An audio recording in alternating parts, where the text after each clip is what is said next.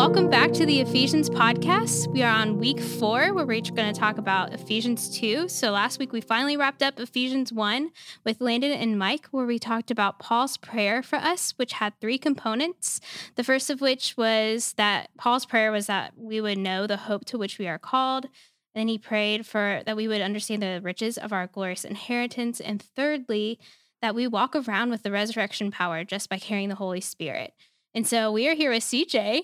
Hello. And CJ, where are we going this week? What is next in Ephesians? This week we're reading Ephesians 2, the whole chapter. And at this point, it's still kind of the early part of Ephesians. One of the major themes of Ephesians is unity. And from the very first pages of the letter, he's giving kind of a groundwork for asserting that unity, first by saying that what actually matters is whether you're in Christ or not, that there's not some other marker. But then also he's going to ground his call for unity, which he begins to make explicitly in the back half of chapter 2.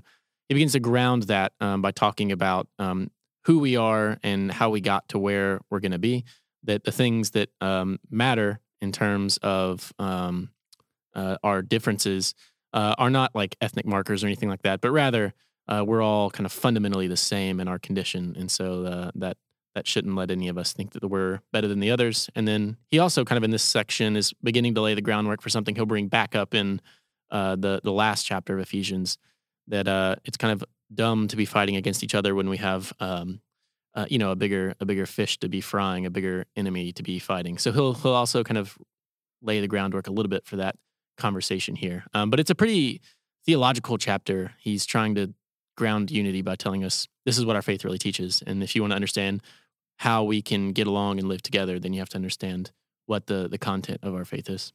Yeah, so this is a really great chapter, but there's a lot of language throughout it that we might get tripped up on, or if we misinterpret the language, we would not get a full understanding of the text. And so maybe we can start there. Like, for instance, in verse 2, it says, in which you used to live when you follow the ways of this world and of the ruler of the kingdom of the air. Like, who's the ruler of the kingdom of the air? Yeah, a very cryptic phrase. So this is what I meant a second ago when this is kind of our homage or our nod toward, again, the bigger fish to fry. So in Ephesians 6 especially, it's thought about as being a chapter largely on spiritual warfare. So kind of after Paul's great call to unity in the kind of middle and back portion of Ephesians, he tells us, hey, here's really what you need to be worrying about. You have these powers, principalities. He's talking about the demons here and the forces of darkness that really do operate in the world. These are what are at work and need to be combated. And he's meaning those here as well. Traditionally, the ruler of the kingdom of the air, it's a very kind of cryptic phrase, but it's traditionally thought to have meant Satan. And Satan is described in a lot of interesting ways in the New Testament. In 2 Corinthians, Paul describes him as the god of this world. Now, we all know that he doesn't Satan is not a god in the same way that God is God. And so our translators usually kind of use a lowercase g to distinguish that. But there is a sense in which Satan really does rule the world. He doesn't ultimately rule it. And the way that he rules it is not because he has some kind of essential authority over the world, but rather because humanity and the world gave ourselves over to him as our master. But for the earliest Christians, they took this language of demons, angels, the spiritual realm, very literally. And they really did think Satan was at work in the world and in some sense ruled over and exerted authority over the world. And I think that begins to actually help us make sense of some of the other passages in Scripture that are a little bit odd. So how is it that Satan can offer Christ the world when Christ is being tempted, his third temptation? Satan said, hey, I'll give all of this to you. And you might be asking when you read that in the Gospels, like, is that really Satan's to give, right? Doesn't it already belong to Christ? Well, yes, but also in another sense, no, that the world really has sold itself into slavery to Satan. We really are kind of under him in some meaningful sense. And so I think Paul's using that language here, that there really is a being, Satan, who is kind of the figurehead of darkness, though he's also a real creature. He really is out there. And he rules over this world. And the things that he rules are other demons, but powers and principalities is talked about a lot. And the idea here is that demons don't only influence individuals and people, but also that there's a sense in which the world is being moved kind of corporately. So these powers and principalities, for example, are thought to have been, fallen angels that somehow exert force over nations and rulers and cultures. So for Paul and kind of the early church imagination, there really were forces out there that were working themselves out in individuals and in groups, in nations and in cultures, exerting a kind of dark and demonic influence, which the people, through their actions, through their laws, through their corporate action, they were actually carrying out the will of these demonic forces. And so, I think this is a nod to that early church belief that there really is demonic control over the world. This isn't just like metaphorical, fluffy language. I think this is real, literal, and serious. Okay, so what does this mean then? Like, is it saying that the ruler of the kingdom of the air is like possessing us, or is he like at work in us? Like, what does that mean? Yeah. So right after it calls the kingdom of the air, it says the spirit who is now at work in those who are disobedient. And you might come away from that, if you're going to take the reference to the ruler of the kingdom of air as this like literal being Satan, which I think it is. I think it really is saying there are real things out there that are influencing people. Well, does that mean like, what does it mean he's at work in us? Are we, or especially non-Christians, are we committing ourselves to saying that like every non-Christian is possessed by a demon or like doing the bidding of Satan? Because that seems like a kind of ridiculous assertion. And I don't think that's exactly what he's going with here. I don't think that it's talking that like, we were all possessed by demons before we became Christians. That would be a kind of extreme reading of that. But I do think there is a sense in which he does think, or at least suggests that there is a sense in which we are influenced by something, and that there is something that fundamentally motivates human action, all human action. And this isn't only the case with those who are disobedient, but also presumably those who are obedient. So this language of like being worked in is also a theme that we'll see come up more and more and more in Paul when you get into other places and other letters. And the way he talks about here, the demons or the ruler of the kingdom of the air, these dark forces that are kind of exerting influence on us and are working through us, through our own evil acts to carry out their own will in some sense. The way that kind of idea is structured is also very similar to how he talks about Christians also being kind of, in some sense, the conduit of God's work in the world. So you'll hear him talk about in other places that that God is actually at work in us. So for Colossians 1, he says something like, to this end, I labor, struggling with all his energy, which so powerfully works in me. In Philippians 2, 12 and 13, he says, and this is like a famously confusing thing. He says, continue to work out your salvation with fear and trembling, for it's God who works in you to will and act in order to fulfill his good pleasure. There's this sense that all human beings, kind of regardless of whether you're, a Christian or a non-Christian, all of us are somehow, something is working in us. And then as we cooperate with it, is working through us. And Paul uses the language either of kind of demonic forces, like the ruler of the kingdom of the air, or in other places he'll use a different word like the flesh, sarx, which doesn't mean your physical body, but means something like a kind of nature within you that is moving you to act, think, be, and live certain ways. And what God actually does is he comes, and when he rescues us, he then he works within us and works through us, so that the kind of energizing force of our life changes from we are now being energized by these impulses, either of our own kind of sinful nature or even external impulses, the real influence of demonic activity. We change from being moved by those things to being kind of energized and moved by God, so that when we cooperate with him, when we become what Paul talks about in other places, being co-workers with God. So God is working in us, and as we are co-workers with him, his working, then somehow we become the kind of hands and feet of God, and that he works in us and through us in a way that's similar to how before we're redeemed, we are also being worked in and worked through but it's not by God. It's either by what he calls kind of the sinful nature or the spirits now at work in the world. And again, I don't think this means possession. I don't think it means that you don't have choices. You don't have kind of control over what you do or you think. I rather think that you do have a kind of control over what you do and what you think, but the things which you're directing your will, your mind, and your efforts toward are not the same, we could say, like direction as what God would have us kind of thinking, doing, and being.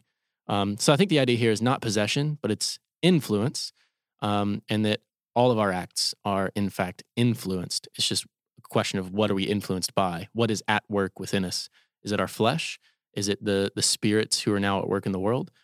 Or is it God and his energy, his light, and his life is activating us and working through us as we cooperate, so that we can actually be his kind of hands and feet. So yeah, I think not possession, influence, and our cooperation with that influence. Perfect. So then there's also this word or grouping of words of good works that comes up in scripture a lot, especially Pauline literature. So whenever Paul uses these words, what does he mean? Yeah, it's a really confusing section, and these particular verses are like a massive flashpoint with some major disagreements within, especially Protestant Christianity. So there is probably something to talk about a little bit here. Paul is asserting on some fundamental level that nobody earns their salvation. I mean, this is part of how he levels the playing field so that he can make this call to unity.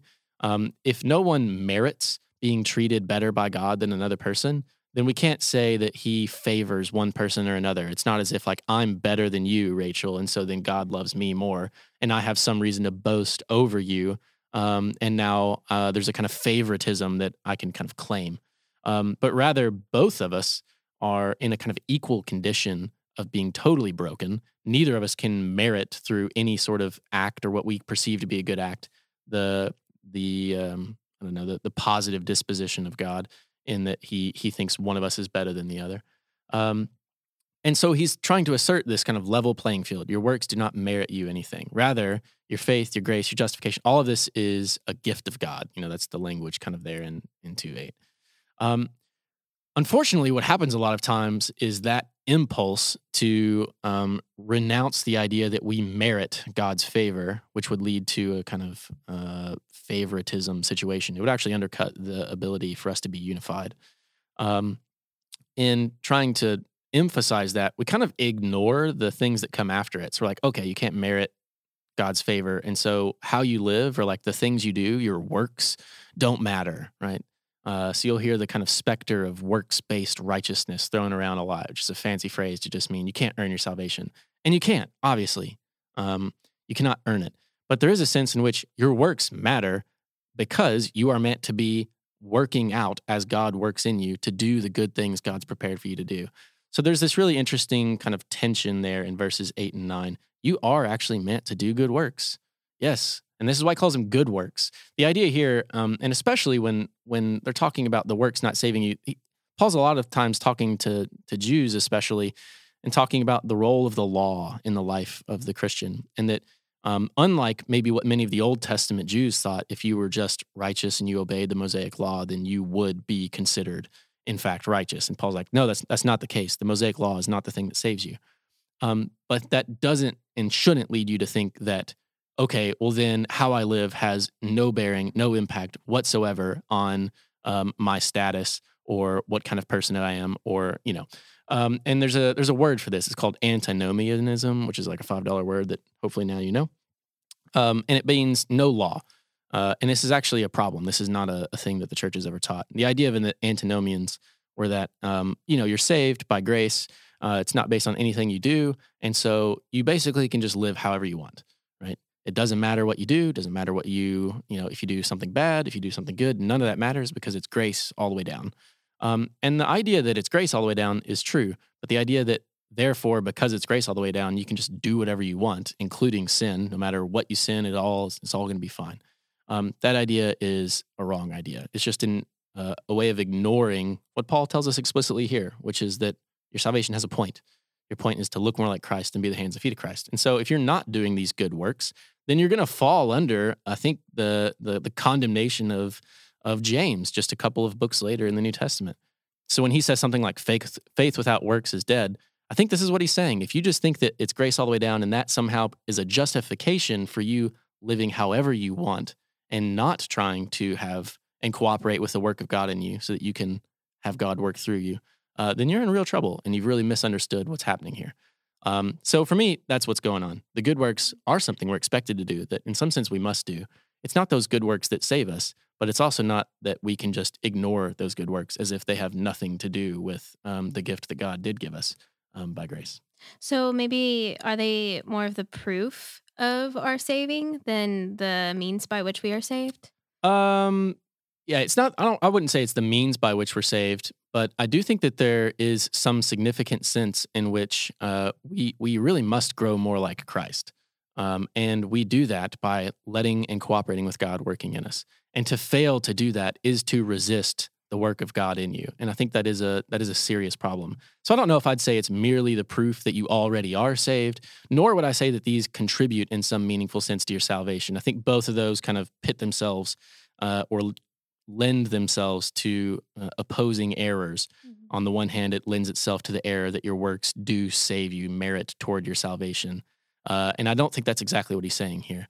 But then the other error being it lend itself toward the antinomian error, that you don't have to do anything and that your acts don't matter at all. So I don't think I'd phrase it either of those two ways. Because I think both of those are errors. I don't know how I'd phrase it exactly. I think I'd just say what Paul says here. You're saved by grace so that you can do good works. And so to deny the latter by claiming the former is just to break the total logic of salvation. And to think that you can get away with that, Paul just says you can't, right? And so does St. James. Yeah, so you're talking about these errors, and you've explained a couple of them, but maybe we can talk about all four of them. Yeah. So I said there's kind of twin errors in two different conversations. One of the conversations we didn't talk about here in the podcast quite as much, and it especially comes from the first couple of verses in chapter 2, that phrase, dead in your transgressions. And what does that really mean? Does that mean they're in some sense we're like literally dead, we're missing some essential human capacity, or that we are utterly evil and that we can never think or do or act in any way that's good ever? I think that phrase also lends itself to an error. So the twin errors, we'll go over kind of 4 errors. I just went over 2 of them, right? We have the antinomian error. What you do doesn't matter at all. That's a problem.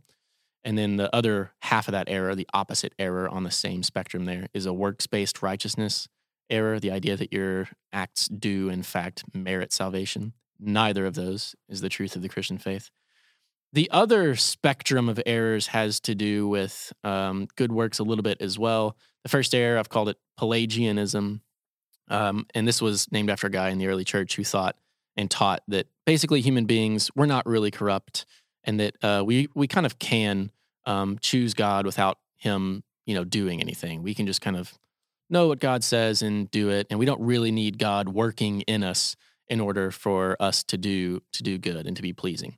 So it's the idea that you don't really need grace. And that was an error that was condemned by the early church as being that is not what we've ever taught. So that's called Pelagianism, another $5 word. You don't need to remember the word, just the concept. You do need grace, right? And then there's another. The opposite end of that spectrum is if on the first hand you need no divine aid whatsoever.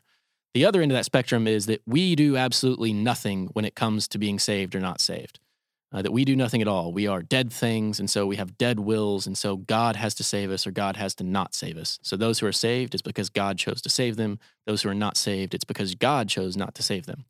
So on the one hand, Pelagianism, no grace. On the opposite error, it's like they're emphasizing grace so much that they kind of deny that humans have anything to do whatsoever with cooperating with God. This is Calvinism. It's also called Jansenism and other traditions. But just the idea that because salvation deals with grace, then it's only God's doing. We have no ability to cooperate or resist. It has nothing to do with us. And I think both of these have been wrongly derived from Ephesians 2, but both of them are errors. These distinctions can be pretty important, and it's important to notice that both of the errors, they come on a spectrum with one error at one end and one error on the other for kind of both of these questions. And that's important, especially as a group leader. So if you're leading a group over Ephesians 2, you have to exercise care when you're addressing these errors, because if if you're trying to combat one error, there's always the danger of pushing them into the other error to kind of overcompensate. And so I think it's worth knowing why both ends of these spectrums are wrong, and then exercising, again, extreme care, trying to figure out what might be a misconception that's coming out of this reading in this particular group or with this particular person.